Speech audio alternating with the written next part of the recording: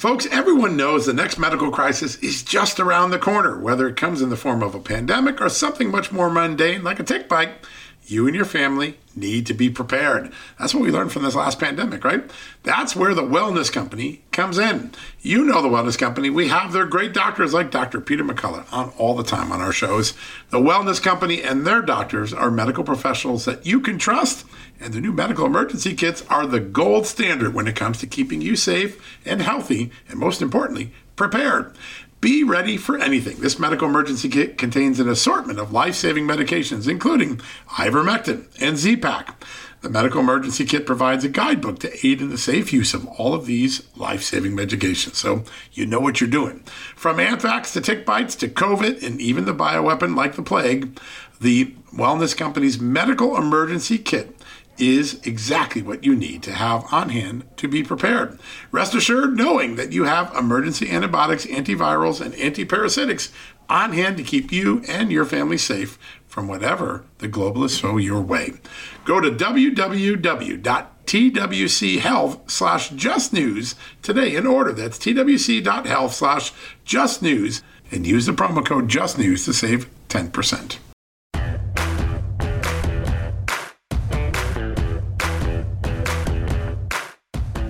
Hello, America, and welcome to a new edition of John Solomon Reports, a podcast from Just the News today, where we've got not one, but two big interviews with members of Congress, both in the headlines the last 24 hours.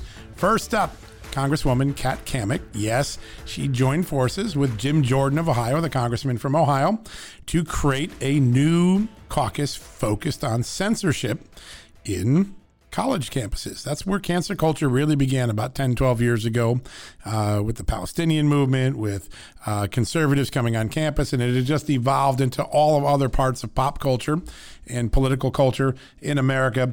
Well, Congresswoman Cammack, who's been on the show before, she has started a new caucus designed to confront this. She's going to be working with the Young Americans Foundation, YAF. I think we had former Governor Scott Walker of Wisconsin, now the head of YAF, on talking about what he's trying to do. Now we have a congresswoman taking up the cause in Congress, gathering data on examples of censorship and cancel culture on college campuses, studying how federal funds are used or any federal funds used to cancel free speech, infringe rights of students. All of that, she's going to bring it all to us live. And then, yes, you've heard a lot about Matt Gaetz in the last few months. Probably a lot of it made you blush. But again, remember, those are all anonymous stories, just like those anonymous stories from Russia. Nothing has come out yet in the public domain that would factually suggest anything's wrong. But we're going to do something with Matt Gaetz today. We're going to ask him all the hard questions. We're going to ask him each of the allegations, give him a chance to respond. And we have some emails, some voicemail messages, some text messages of reporters documenting and chronicling their conduct as they're pursuing the story about Matt Gaetz. You are not going to want to miss that. In fact, before we go to the commercial break, before we start with our interview with Congresswoman Kat Cammack, just listen to this voicemail message left by the Mother Jones reporter, Matt Phelan. Just listen for a second. Yeah, this is a reporter actually talking to a subject of a story. Hi, Luke. This is Matthew Phelan. I'm a reporter working on a Matt Gaetz story for Mother Jones. I was hoping to have I would imagine you would prefer a discreet conversation about some things related to your former boss. Essentially, I'm following up on some stories about him being kind of secretly bisexual, occasionally hooking up with men, potentially accidentally killing someone when he was an undergrad at FSU and conspiring with his father and some other people to move the body to Jacksonville, and a handful of sex tapes that have been used to blackmail him dating back to his college years. So if you know anything about any of that stuff and you want to talk about it with me, I would greatly appreciate it. Otherwise, thank you for listening to this voicemail. I hope it was enjoyable. And I saw you on The Swamp, the HBO documentary, which is what reminded me to call you, because I sent a LinkedIn message probably over a month ago. Thanks very much. Hope to hear from you. God bless. All right. Now, to be fair, before anything, you just heard that. We're going to ask Congressman Matt Gaetz about that. We reached out to this reporter, Matt Phelan at Mother Jones. He hung up on my reporter, Natalia Middlestat, when we asked for comment. Isn't it something? A reporter who asks others to comment hangs up when his own emails, his own voicemails become a question, doesn't want to talk to other reporters. We're going to have more of that, but at least we reached out to him like we're supposed to. Fair comment as reporters. All right, we're going to go to a quick commercial break. When we come back, first, Congresswoman Kat Cammack, you're not going to want to miss this interview, a brand new caucus in the House dedicated to fighting the infringement of free speech and rights on America's college campuses. Right after this commercial break. Hey folks, John Solomon here from John Solomon Reports. I'm proud to be on the iHeartRadio app every day with my podcast, with the news that we bring, the exclusive interviews. And you know what else is great? You can listen to any iHeartRadio station anywhere in the country inside this free app. I used to listen to all sorts of radio on my AM or FM radio. Today, I don't have time to be in the car that often. You know where I listen? I listen on the iHeartRadio app. It's awesome. And they have some really cool new features, unlike anything else in the market. One of them is called Talkback Mic. Anytime I have something to say, I tap the mic and send my voice message and then listen to hear my voice on one of my favorite shows. Isn't that cool? You can send a message to your favorite disc jockey, your favorite podcast show host. So be sure to download the iHeart app radio. If you don't have it right now, the iHeart Radio app is a winner.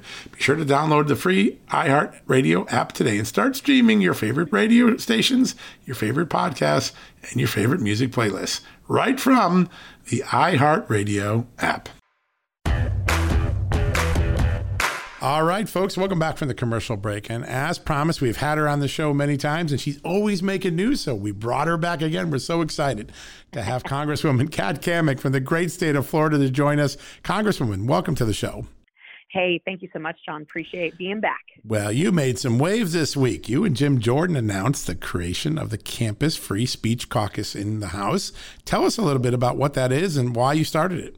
Yes, we are so excited. Yesterday, we announced the creation of the Campus Free Speech Caucus, which is going to bring all of the representatives in Congress together in a partnership with Young America's Foundation, also known as YAF. And Right. We are fighting back against the ultra-liberal left agenda that is playing out in front of us on our college campuses, which anymore look more like indoctrination camps than they do institutions of higher learning. But we are very excited about this. This is a way to amplify the efforts of YAF to date, and there is just no greater way I can think of to really tackle this issue than from the funding source. And so we're looking at the way that these universities are funded. They're taking taxpayer dollars, really putting our conservative students at a disadvantage, discriminating against them, harassing them, vilifying them, really. And it has created an opportunity for us as conservatives to really just fight like hell. We are not going to take it anymore. I myself, as the youngest Republican woman in Congress, I'm not too far removed from when I was an undergraduate student, Right. About a decade ago. And I was dealing with professors that were, pushing me in different directions and telling me awful things. And, I can remember very vividly, I had a Latin American politics professor who she told me on the first day of class that all Republican white men were responsible for all world conflicts. Wow. And she was terrible. She would let other people in class rewrite their papers. She purposely was trying to fail me and ultimately was moving to try to get me kicked out of the college for my conservative beliefs. But I pushed back then. I'm going to continue to push back now. And we have got to go to bat for these conservative students who really, in some cases, are living in fear on college campuses because if they speak out, they're going to be shouted down and maybe even lose scholarships and eventually even might have to leave the school. So really exciting news. Super proud to partner with Jim Jordan and YAF on this project. It is amazing. And you're partnering up with my old Marquette University alumni, Governor Scott Walker, and I went to school about Yes. the same time in Marquette. So we have very fond memories of that time at a great university, back when cancer culture wasn't that popular on campuses. But it is now. There's no doubt about it. It's funny that you, with this announcement this week, because I've had 3 or 4 world leaders on this podcast over the last month, and each of them has made a comment to me that they can't believe that American universities are turning out students today who are intolerant, trained to hate America, trained to reject any other point of view other than the one that their professor gave them. And when foreigners looking in at this great country, at the great academic institutions that we've created, see that from afar, you know that we've got some work cut out for us. What are some of the things that a caucus like this can do? It can track the money, right? It can propose legislation. What are some of the things you hope the caucus can accomplish with now that it's up and running? So there's a couple of things that we want to focus on right out the gate, one of which being really amplifying the resources that are available to students around the country. YAF, the Young America's Foundation, they have a 24/7 tip line, an anonymous hotline that students can call if they're being discriminated against, if they have a problem on campus, they can call and get that backup.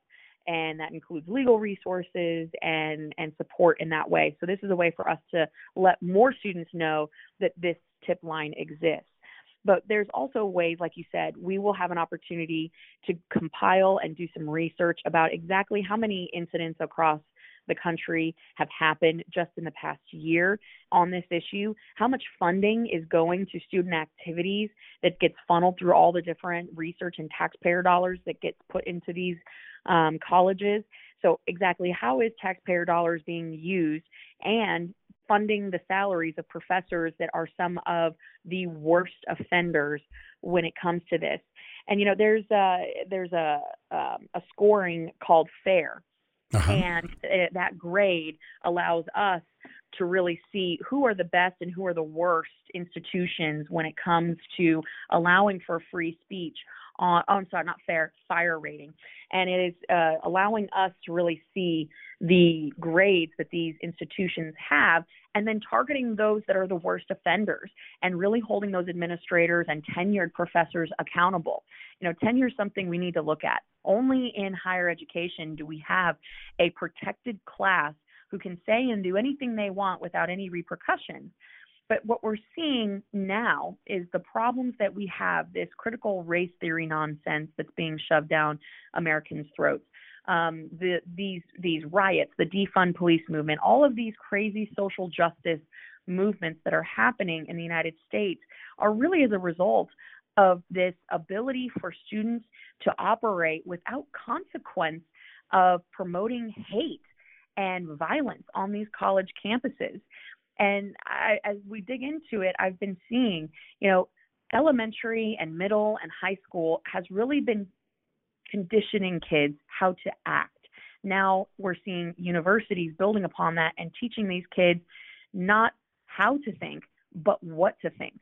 And that is so dangerous, because then they are graduating under a mountain of debt, and then they are going out and becoming community organizers and under the guise of, or the banner of, social justice advocates or warriors, and they are promoting violence and hate. It's one thing for free speech to exist, but it's quite another for hate speech. And that's so often what these conservatives on campus are being subjected to. So the caucus is going to be highlighting the institutions that have the worst track record of promoting free speech. We're going to be going after legislation and promoting and pushing and garnering support for legislation that protects free speech on campuses, and really highlighting the notion that if the left wants true diversity, then they ought to consider diversity of thought as part of that, because too often they just want to check a box. They are scared to death of differing ideologies or opinions, and that's really where we need to go after them.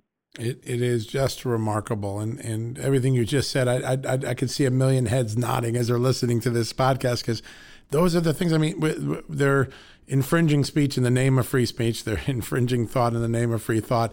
Exactly. It's just the wheels upside down. It's funny. I think some of the old liberal law professors, Alan Dershowitz, people like that, who came out as true liberals who really valued free speech, even when it meant burning a flag or doing things like that. They're scratching their heads like, I don't recognize the university campuses that I went to because they're not practicing what liberals are supposed to believe. It's become this control of thought, control of mind, and what a moment to put a marker down and say you're gonna fight this, and we're gonna do it scientifically, legislatively, data wise, and what a great partner to have with Scott Walker and Young Americans. That's a great deal.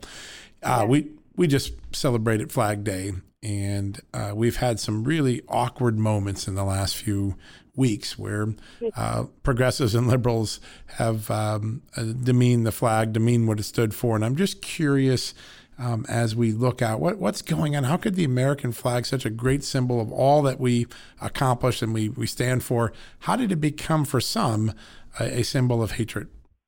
It goes back to what we were just talking about. I think, this notion that we have conflated the two issues of free speech and hate speech.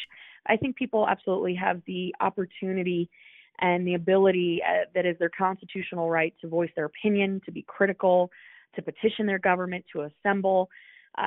These are rights that are protected. But we have graduated and really stepped into a place where our flag, which, as you mentioned, just celebrating yesterday, Flag Day, it has now become a divisive symbol.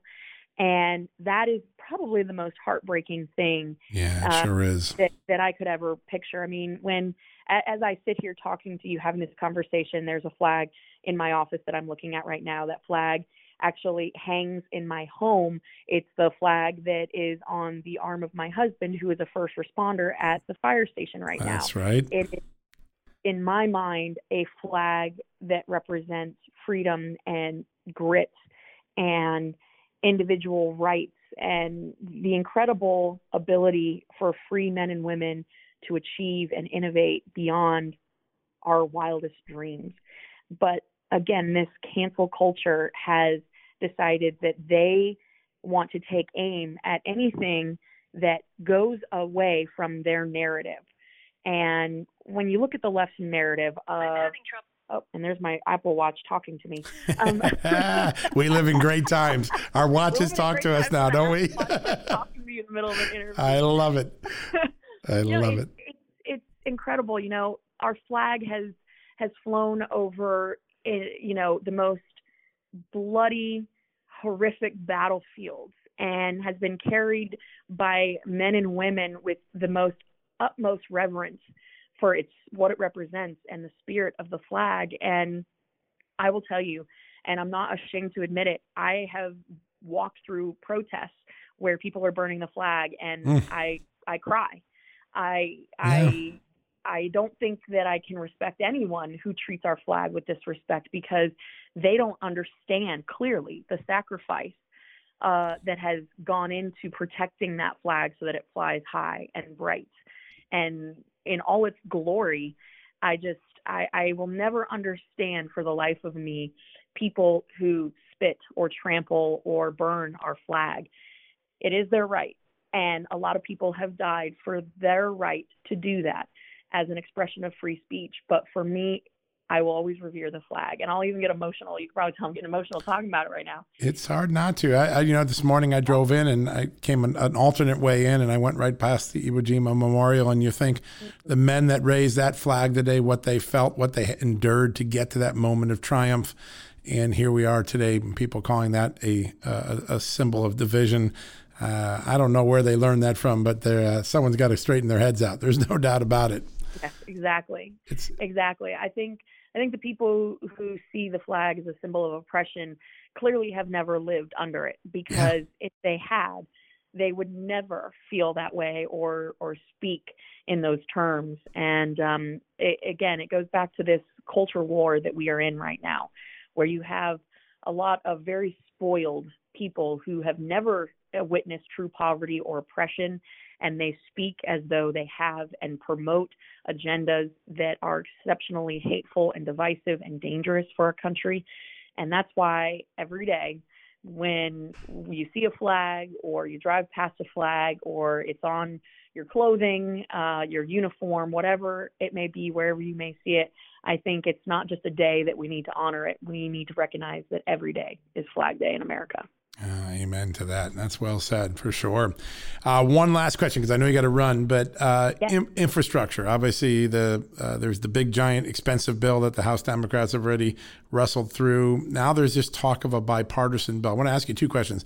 Do you think there's any potential for bipartisan agreement on infrastructure? And if not, can the GOP stop the budget reconciliation process as a backdoor way of getting this approved? Second part of your question, yes, there are some mechanisms that we're going to throw as many monkey wrenches in the process as we can. Actually, this week we'll be voting on some procedural motions to make sure that we can stop this as much as we can. The other part of your question, the first part, I think there is just a fundamental difference in opinion when it comes to what infrastructure is. It used to be that Republicans and Democrats could agree on what infrastructure meant. We mean roads, bridges, broadband. That's what infrastructure is to us. For the left, they want climate core warrior divisions and social justice programs and all this stuff that they are now considering infrastructure. So if you can't even agree on the term infrastructure, it doesn't bode very well for hope we'll have a bipartisan bill. I do think that there's going to be something worked out. There's going to be a lot of give and take on this, which is part of the process, of course, but I think we have some major hurdles to overcome. Something even as basic as using leftover COVID relief funds, which the Democrats are refusing to use. And we're thinking, well, hey, we've already spent our children and our grandchildren's future. Why can't we use leftover funds? Reprogram it. Yeah. Exactly.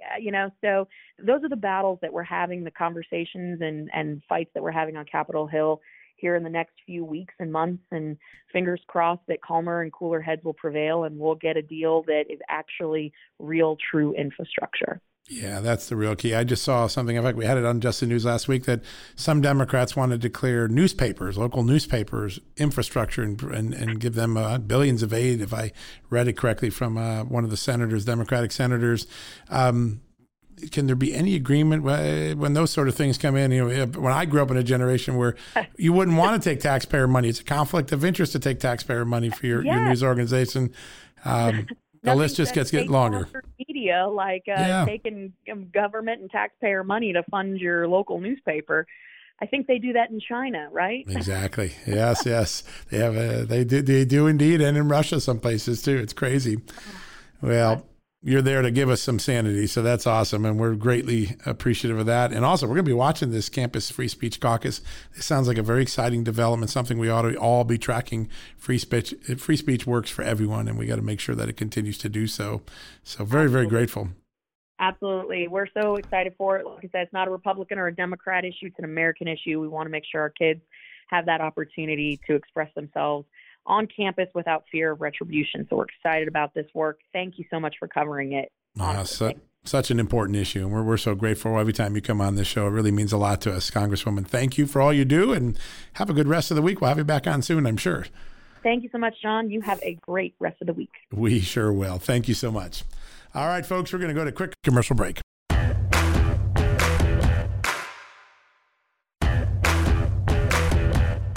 All right, folks, welcome back from the commercial break. And as promised, a very special guest. He's been on this show many times.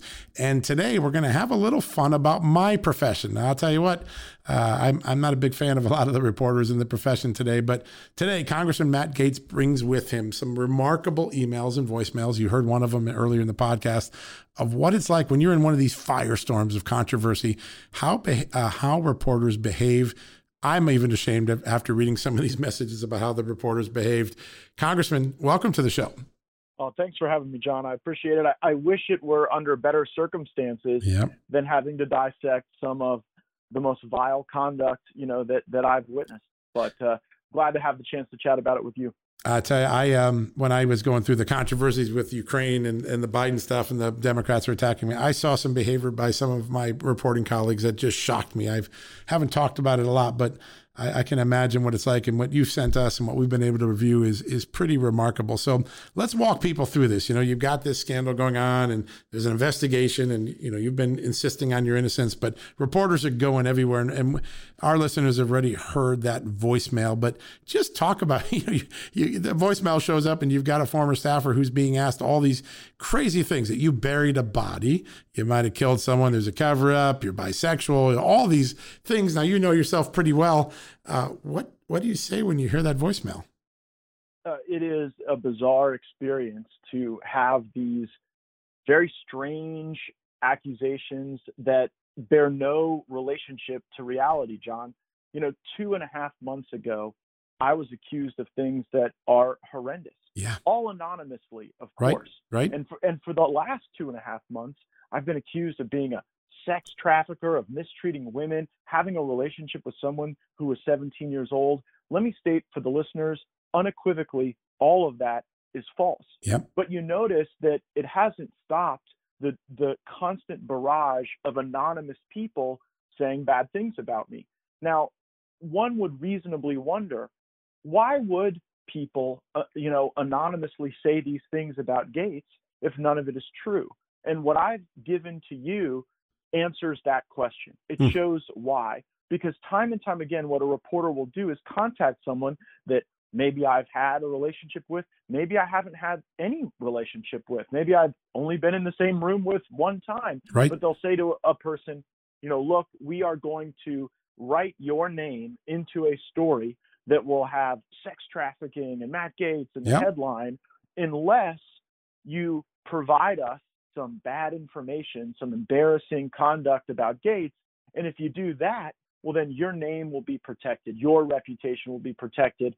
And so I have now seen in writing that actually play out, where a reporter from the Daily Beast, wrote to someone and said, I know you were at a political function with Matt Gaetz in Florida.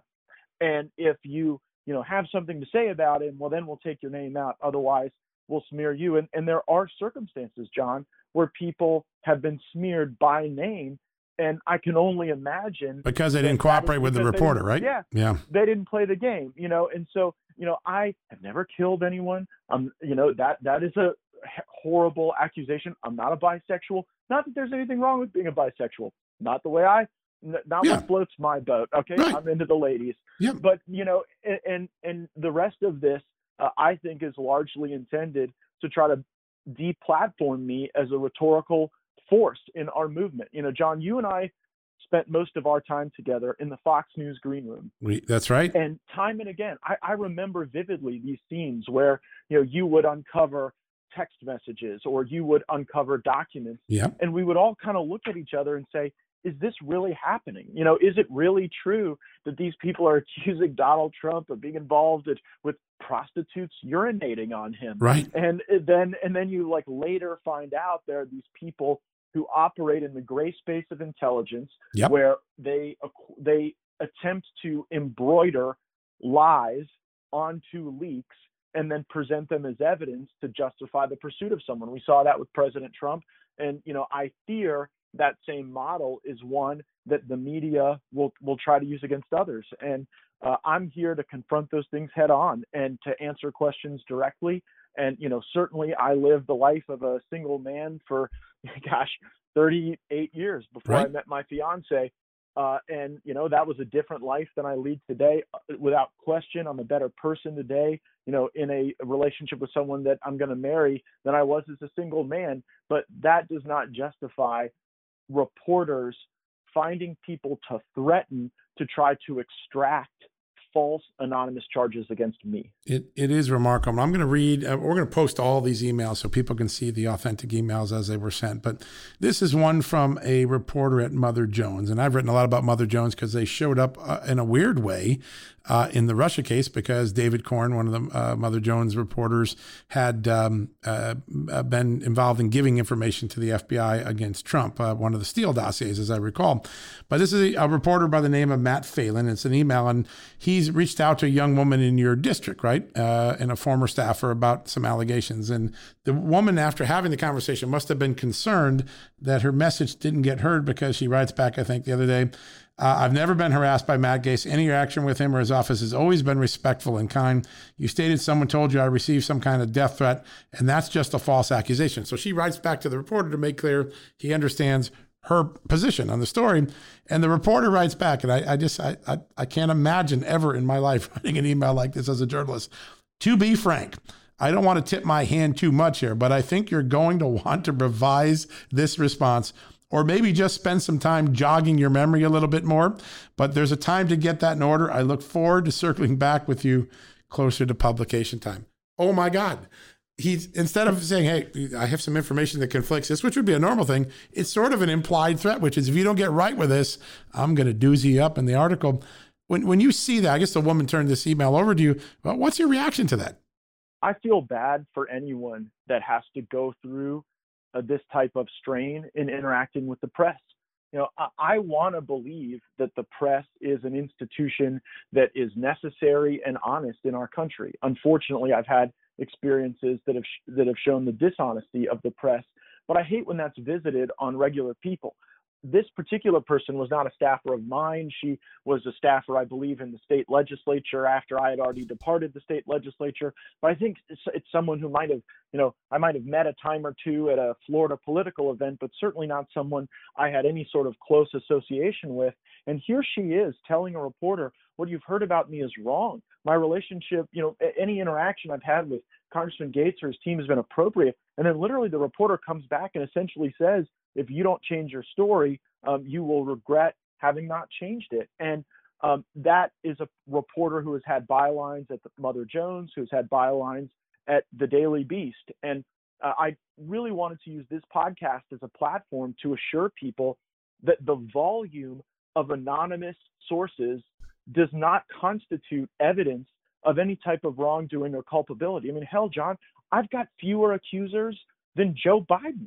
I mean, there's an actual person on record with a name. Her name is Tara Reid. Right. She has a graphic description of Joe Biden pinning her against the wall, sticking his hands in her underwear and digitally penetrating her. Right. There's no woman out there with any type of accusation that I've engaged in misconduct toward them. Now, I know people make up crazy stories and they're crazy allegations all the time, but here I am facing 2.5 months of endless anonymous allegations, and not a single woman has stood up to say, like, let me tell you the story of Matt Gaetz having mistreated me. And that's because I treat women with respect. I was raised by a mother in a wheelchair since I was 3 years old. I understand the importance and just the gratitude that I show women. My entire congressional office is essentially run by women. And so I take these accusations very seriously, but I also have to frame them appropriately as, anonymous charges coaxed out by media entities that essentially threaten people. And by the way, it's not just, Matt Phelan is the only reporter that put it in a voicemail. Right. But, Jose at the Daily Beast put it in writing to another person. I believe we provided you. Yeah, we're going to post all those. And there were reporters at CNN, who also, according to people I've spoken with, have threatened to dox both men and women just for their presence around me, unless they were willing to say something that would be untoward and beneficial to a media narrative. It is remarkable. I want to go on with this reporter Phelan, because this is one of the things that I've been really harping on the last couple of years, using the David Corn example. It just is such a rarity for a reporter to get a source document and say, unless you've been subpoenaed or requested to give it, you volunteer it to the FBI to try to further the investigation of the person you're writing about. And Phelan seems to do this here. I just want to read this second. This is when he's texting with a former staffer. And I just hope you are more cooperative than with the FDLE, meaning the Florida Department of, that's the Law Enforcement. Yep. And the FBI, when I turn, meaning I, the reporter, turn over everything I have to them after publishing this article.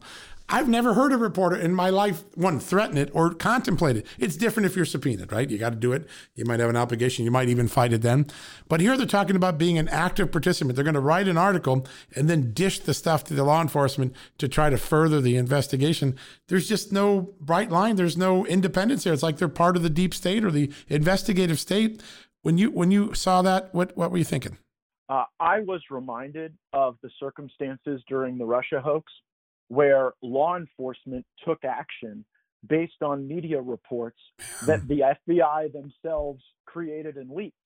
You see, when you're operating in a world of lies, you have to create an entire ecosystem for that lie to live, because sunlight and the truth often functions as an antiseptic to lies.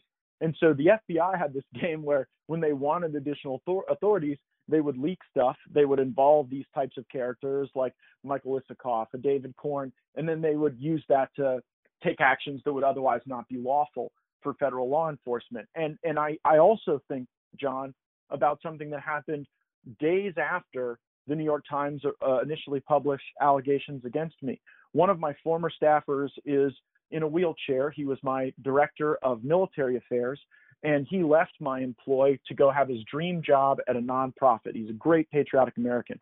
The FBI shows up at his house at 7:30 at night and says, well, we hear you left the employ of Congressman Gaetz because he was cavorting with prostitutes. Yeah. For goodness sakes. I remember the story. And my staffer then, asked, says, well, that's not true. I left for this other reason. Congressman Gaetz never had prostitutes around. That was not anything involved in our office or his life.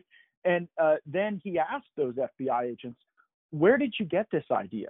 Who would tell you such a thing? Why are you here? And the answer from the FBI agents was, we got this tip from a media reporter. Wow. So even in my case, we're living in a world in which the FBI is out running down rumors from the media. And that would be one thing, I guess, if a reporter uncovered some evidence of wrongdoing. But now we see what the reporters are doing. The reporters are literally threatening people to say stuff that isn't true so that people don't get brought into a web of controversy that is uncomfortable. And that web of controversy, even when it's a false controversy, can be incredibly expensive. People get lawyers and all of a sudden you're 10, 20, 50, 100,000 in the hole just to protect yourself in an investigation where you don't know what's going on. That threat is real. And this idea that reporters are supposed to be the state assisters, the investigative assisters of the state, is just such an odd anomaly. And, it's one thing when you send some, many times I'll send something and say, can you authenticate this law enforcement official, or can you authenticate this congressional investigator?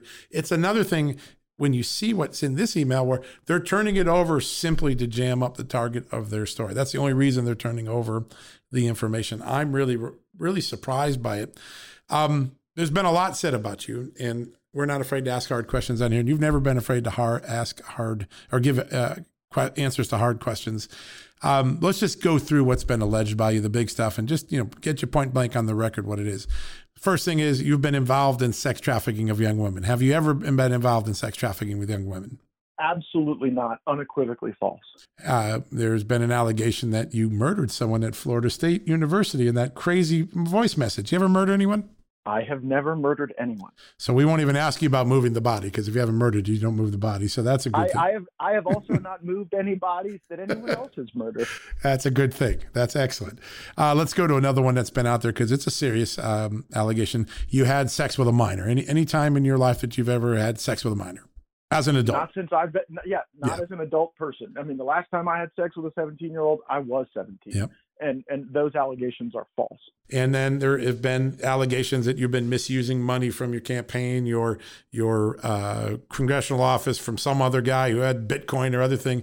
Any inkling that you've ever misused money or misappropriated money of the taxpayers, your campaign, some other individual? I have not misused public funds. I have not misused campaign funds. My belief is that the reason that those allegations are being leaked is to create the predicate to try to get deeper into the important work of my congressional office and the important work that I'm doing as a political figure in this country who has a distinct view and a distinct vision as to how to take this country. I think that is those allegations, while false, are specifically geared to try to disrupt the efforts that are important to the American people. And so you're worried a little bit about separation of powers here, right? You've got the distinct power of the legislative branch, and this is executive and state branch coming in perhaps and trying to insinuate themselves into your daily work. Are there any claims of job privilege or separation of powers that you might have to make at some point? I try to analyze those things closely, but we cannot live in a world where the Department of Justice and the FBI are simply able to extinguish their critics because they don't like rigorous oversight. Yeah. Now, I've been, I think, the only Republican who's been highly critical of the Department of Justice taking any action against Adam Schiff and Eric Swalwell. I mean, you know, I don't like Adam Schiff. Right. I don't like Eric You've been clear Swalwell. about that, but you came to their defense because of the privilege, because of the point, right? Yeah. I did. Well, and don't you think it's weird, John, that two members of Congress had their information acquired through this third party, and now you've got Barr and Rosenstein throwing their hands in the air saying, oh no, well, we didn't know that there's gambling going on here. You know, I mean, yeah, in the casino. Oh, you're kidding me. yeah, right. And I mean, that should be concerning. Like some deep state or, you know, buried in the bowels of the Department of Justice shouldn't even be able to do that to Adam Schiff. In my opinion. And listen, there were supposed to be rules for this. I mean, these are supposed to, when you there are things called special privileged jobs or, and there's a requirement that the FBI go all the way up the chain to get these things. So there's some explaining to do that I don't think we have the answers to. And you're right. I saw you immediately come to their defense. You haven't had any sense that that's happened to you, right? You don't have any sense that your phone records have been taken from your congressional office, do you? I don't know. Yeah. And again, I am even more curious about the methods of the department because they didn't directly serve subpoena on Schiff or Swalwell. Right. They used these sort of third-party mechanisms to call the back door. Information. Yeah. Right. And so, I mean, I don't think that anyone can reasonably answer that question. Yeah. No, I think that's right. Now, one last question on the hard questions front, because I think it's important that we do. One of your associates, a guy named Greenberg, has struck a cooperation deal with the prosecutors.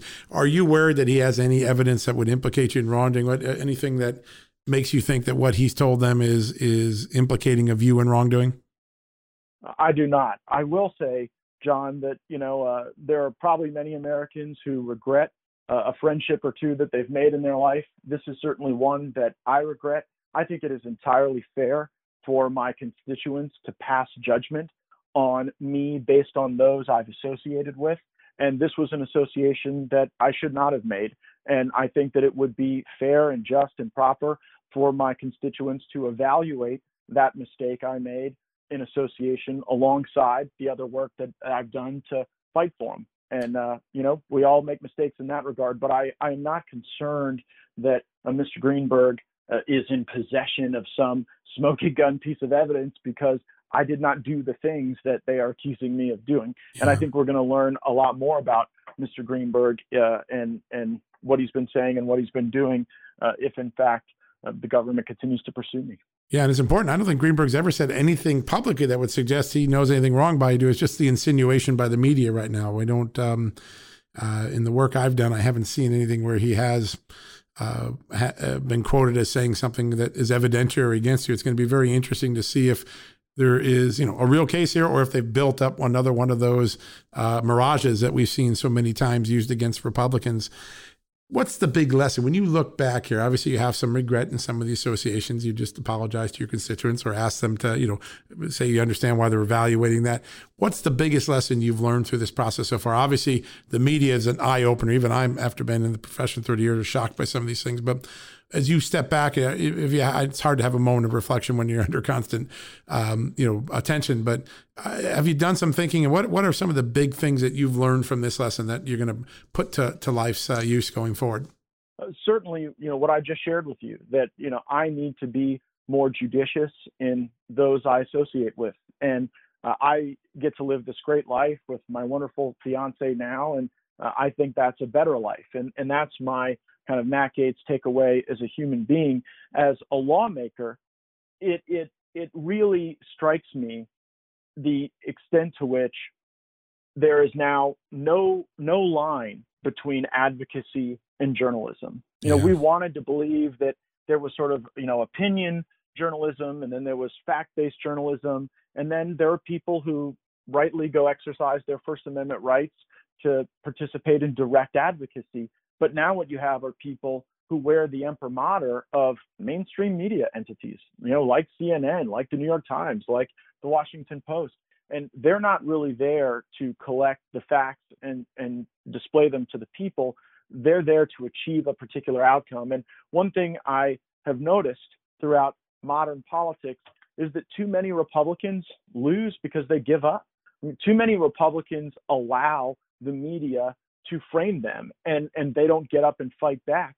And one thing that I learned from President Trump, one thing I admire in my governor, Ron DeSantis, one thing that I am going to embody every day I am in public life is that you don't stop fighting for your people, for the country, and for the causes that can allow people to be more prosperous and exercise their freedom to great effect and to great benefit. So that's going to be, my takeaway is that you keep fighting, and hey, anything that doesn't kill you makes you stronger, and I'm still here. That's one of the great truisms of life. The incredible fire makes temper of metal, and I know you're trying to build towards that even in this very difficult experience. I know you got to run back to Congress, but I just want to ask, as you look out now, one of the things that I think I've heard this from many former intelligence officials that have examined the last 5-6 years is that some of the tactics that our intel community, our military community created for psychological operation warfare against our enemies appear to have been internalized in America now and used against our political enemies. The ability to create false reality. You were one of the most eloquent people, right alongside of Devin Nunes and Mark Meadows and Jim Jordan, missing a couple, Lindsey Graham and Chuck Grassley, who were able to tear down the false reality of the Russia collusion case. But it seems like these attempts to create false narratives and make them stick, make them look like truth, make people believe them is growing in leaps and bounds. I take from your comments today, you think that's the case with you, that they've created a false reality. How concerned you are that this is going to become the new warfare of politics? The greatest threat to American democracy today is the utilization of national security authorities against our people for politics. We see it time and again. We see it specifically within the military now. They're saying anyone who might have liked the wrong meme or forwarded the wrong email might be a white supremacist or some sort of national security threat. And we also see it throughout the country where these imprimataurs of national security are being misapplied and misused. And really, that's why I think I have a really important role in the fight. I serve on the Armed Services Committee and I serve on the Judiciary Committee. And so I am focused on the intersection of national security and liberty. And if we do not fight for this liberty now, I fear that the Democrat left-wing takeover that has already occurred at the Department of State, the Department of Labor, the EPA, DOJ, so many other places, is now spilling over to the Department of Defense and broader elements of the intelligence community. And that should concern us all. And it's why it's so important we stay in the fight. That it is. It's so important that these tactics don't become the norm or that they become tolerated. We've seen too many examples of false realities created over the last 5 years that ruin lives, ruin budgets, wrecked people's livelihoods, and only to be proven false later. Congressman, we thank you for the time today. First, for sharing these messages and being able to directly confront them, and also just in answering the hard questions. A lot of times, people under investigation, they don't want to take the hard questions; they duck. That's not you. I've known you, and even if these are tough questions, you take them head on. And I'm grateful that you answered them for our audience today. Oh, my pleasure, John. Love the podcast and look forward to being back on soon. We will have you on soon. I'm sure there's going to be some important things you're working on every day. And so count us in. All right. Thanks, man. All right, sir. Have a good day. All right, folks, we're going to go to commercial break. When we come back, we're wrapping things up for the day. You know what, folks? Stress may be why you can't lose weight. If you've got moderate to high stress like I do, a doctor-formulated weight loss supplement called Lean could be your solution. Chronic stress wreaks havoc on blood sugar, which can cause your body to store excess fat. Stress can also slow your metabolism, which fuels weight gain. And you know all about stress eating and sugar cravings, right? Now the good news.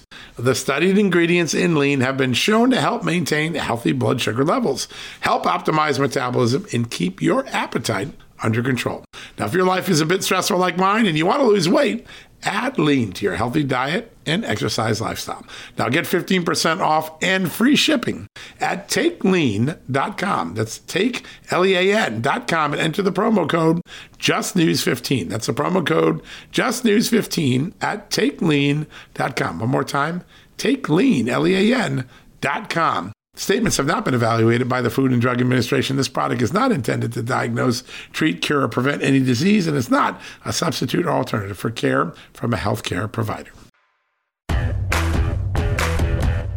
All right, folks, if you're not tired, I'm tired. What a day. 2 big interviews, 2 really detailed conversations, 2 Congress people who have been open about what they're doing, transparency, directness.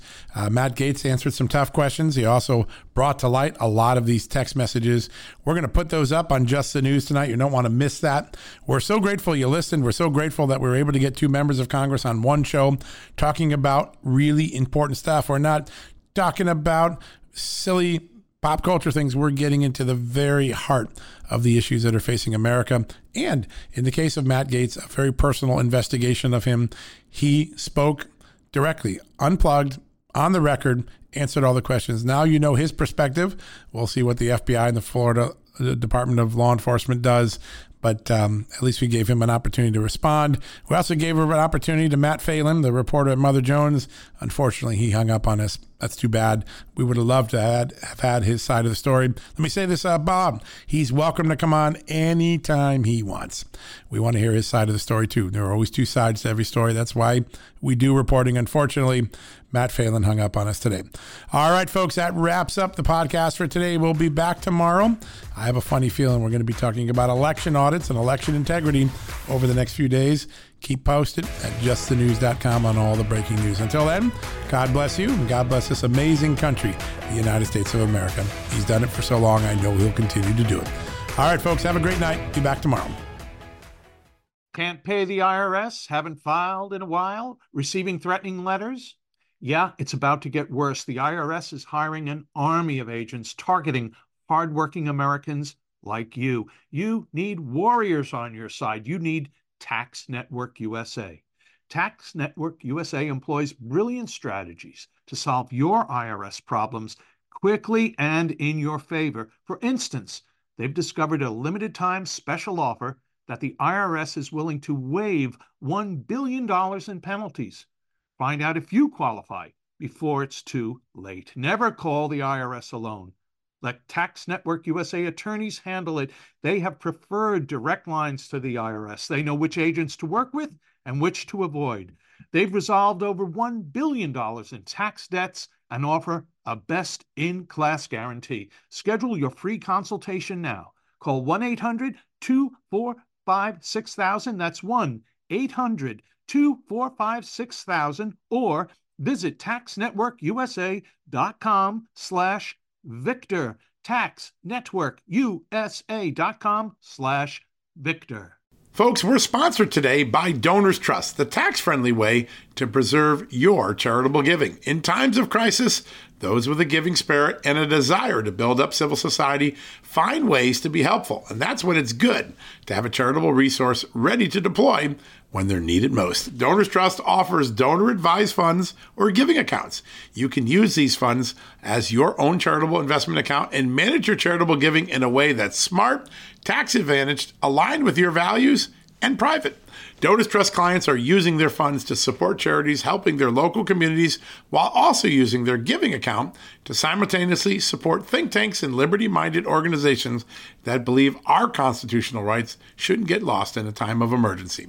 Now is the time to take a closer look at Donors Trust and join their community of liberty-minded donors by opening a donor-advised fund. Go to donorstrust.org/justnews for the ultimate survival guide to charitable giving and learn how a donor-advised fund can preserve your ability to give to the charities you love. That's donorstrust.org/justnews.